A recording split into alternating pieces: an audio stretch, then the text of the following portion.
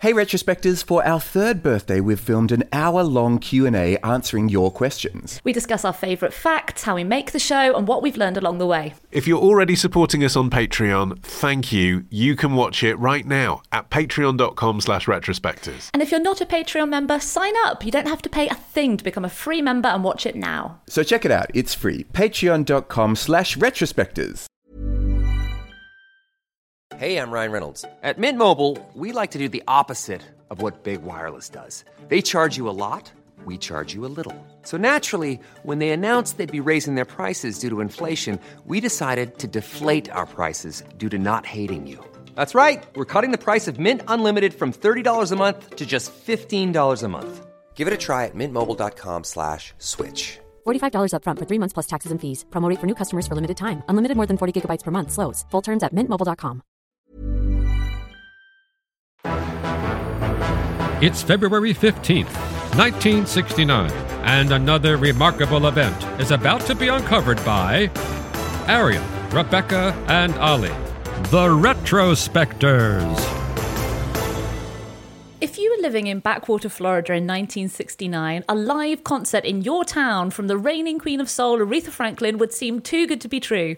And of course it was, because it was today in history that a struggling single mother from Virginia, one Vicky Jones, was arrested on fraud charges after successfully impersonating Aretha Franklin at multiple sold-out shows. Yeah, and she'd been tracked down by the chief investigator at the Marion County Sheriff's Office, a chap named Towles Bigelow. Surely not. Well, no, that's the truth. They've all got real Florida sheriff's names in the story as well. His partner's a bit more boringly named Martin Stevens, and they together tracked down both Vicky Jones, this was her stage name, and her partner in crime, Lavelle Hardy, and arrested them at Ocala's Club Valley nightclub and immediately threw them in their car and took them to a police station and charged them with false advertising. As you say, their bond was set at $500. But the fascinating thing is that Jones said that she wasn't guilty because she'd basically been kidnapped, fed burgers, this is a weird little detail, and kept away from her family and was completely innocent of the crime. She said, "I'm not Aretha, I don't look like her, I don't dress like her, and I sure don't have her money," and basically said, "I'm not guilty of all of the crimes I've been accused of." Yeah, so her story was that she had been plucked from obscurity, basically, by Hardy, who'd spotted her at her local nightclub singing Aretha Franklin songs, but not pretending to be Aretha Franklin, had spotted the business opportunity in marketing her as the real Aretha Franklin and then milking that cash for his personal coffers. But worse than that, hadn't fully told her that that was the plan, taken her on the road, and then when she sussed what was going on, kept her locked up in kind of modern-day slavery. Yeah. There's so many amazing facets to this story. But just first of all, on the point of you're an Aretha Franklin fan, you've gone to see Aretha Franklin, how would you not know this wasn't Aretha Franklin? I know. I think the fact it's 1969 is really worth just taking a moment to pause on, because there were doubts apparently in the audience that Jones didn't look like the pictures people had seen of Aretha Franklin. But in those days, all you had was the pictures you'd seen on the album cover and some fuzzy TV, black and white TV Ed Sullivan show going on. So they didn't know what she looked like. And she was so good that at the point at which she opened her mouth and started singing, all of those fears were assuaged just because she was such a good impressionist that people were willing to buy into it. Maybe they'd also paid their money and they'd had enough booze that they were willing to forgive. Let's talk a little bit about her. So she did have a gospel heritage. She was in a gospel group, and the reverend who was in charge had said all along that she was his favourite singer, that she was a natural talent. She didn't appear to require any special effort. She had a beautiful voice when she sang. But her name wasn't Vicky Jones. As Arian said, that was her stage name. She was born Mary Jane Jones. And the reason she adopted the stage name was because she wanted to keep her place in the gospel outfit whilst performing in some rather seedy nightclubs. And of course, this was a time when the sort of songs Aretha Franklin was singing was considered the devil's music by gospel groups. She didn't want her reverend to find out. But she needed the money. This was her evening side hustle, because back home she had a useless alcoholic husband and 4 children to support. Yeah, she had 4 boys under the age of 12 at the time. And you can see how she felt like she had a lot in common with Aretha. They were both born in the same year. They were both 27. They both became mothers young. Jones had her first baby at 16. Aretha was just 12 when she had her first child. And they both had these horrible abusive marriages. It's easy to see why Jones looked up to her. And so she did Aretha Franklin covers as part of her act. And this is where Hardy spotted her. He was 24 at the time, and he had had a very, very minor hit the previous year called Don't Lose Your Groove. It peaked at number 42. But he also had a bit of a niche ripping off James Brown. It wasn't clear whether he actually impersonated him or whether he just ripped him off. Both, I think. He would also do James Brown covers, but if he felt he could get away with it, he'd bill himself as James Brown. One night only, James Brown and Aretha Franklin. That's a pit. Perform at the Pink Garter in Virginia. I mean, that tells you it's not them, doesn't it? But anyway. So he approached Jones after a show that they both performed at, and he told her that Aretha Franklin was going to perform in Florida and that he could get her a slot as an opening act, probably leaning on his very modest chart success, which would apparently pay her $1,000 for a 6-night engagement. She was desperate for money, an opportunity, and a chance to meet her idol, you'd assume. So she agreed. I mean, she was so poor she had to borrow money for the bus fare. I mean, I had a quick look, and to drive from Petersburg, Virginia, where she lived, to Melbourne, Florida, which is where she ended up, that's a 10-hour drive in a car. So by bus, you're looking at more than 10 hours on the road. Yeah. She was away from her sons. It was the first time she'd ever been to Florida. So by the time she turned up, she must have been completely emotionally and physically exhausted. And this was the point where Hardy broke the news. There was no Aretha. The concert was an unauthorized setup, and Jones was to go on stage as Aretha. Yeah, so she played 3 of these gigs. It was called the Aretha Franklin Revue in small towns across Florida. And after every performance, the Aretha in question would dash to her dressing room and hide. And I think these were sort of test shows in a way for Hardy. He wanted to know whether he could pass her off successfully. And having done it in a way that actually he did seem to be getting away with it, he then began talking about this potentially lucrative 10-night tour. I guess he also wanted for Jones to start getting comfortable with the role of not just sort of doing a cover act, but actually trying to inhabit the person of Aretha Franklin.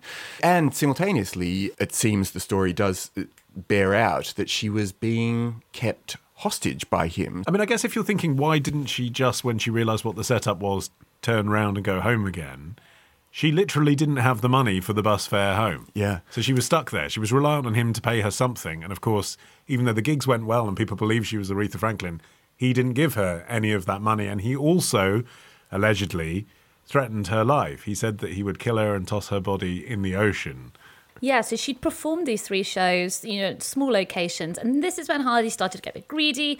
He booked them into the Hi-Hat Club in Fort Myers, which is a 1,400-seat venue. And apparently when she walked out in her Aretha wig and a floor-length yellow gown modelled on the one that Aretha wore herself, the club's owner, Clifford Hart, said some people who'd seen Aretha before said it wasn't her, but nobody was real sure. And then that hesitation disappeared when she opened her mouth, although it's not quite clear how many of them thought that it was actually Aretha because her voice was so good, and how many of them were just really, really impressed at how much she sounded like Aretha. But either way, the reception was really ecstatic. She was getting standing ovations, cheers, and this is when Hardy got too greedy. He booked the Southeastern Livestock Pavilion in Ocala. Now, I know that sounds like a very provincial name, but it is a 4,200-seat venue, and the population of Ocala is 22,000 people, and he put up posters all around town advertising the concert.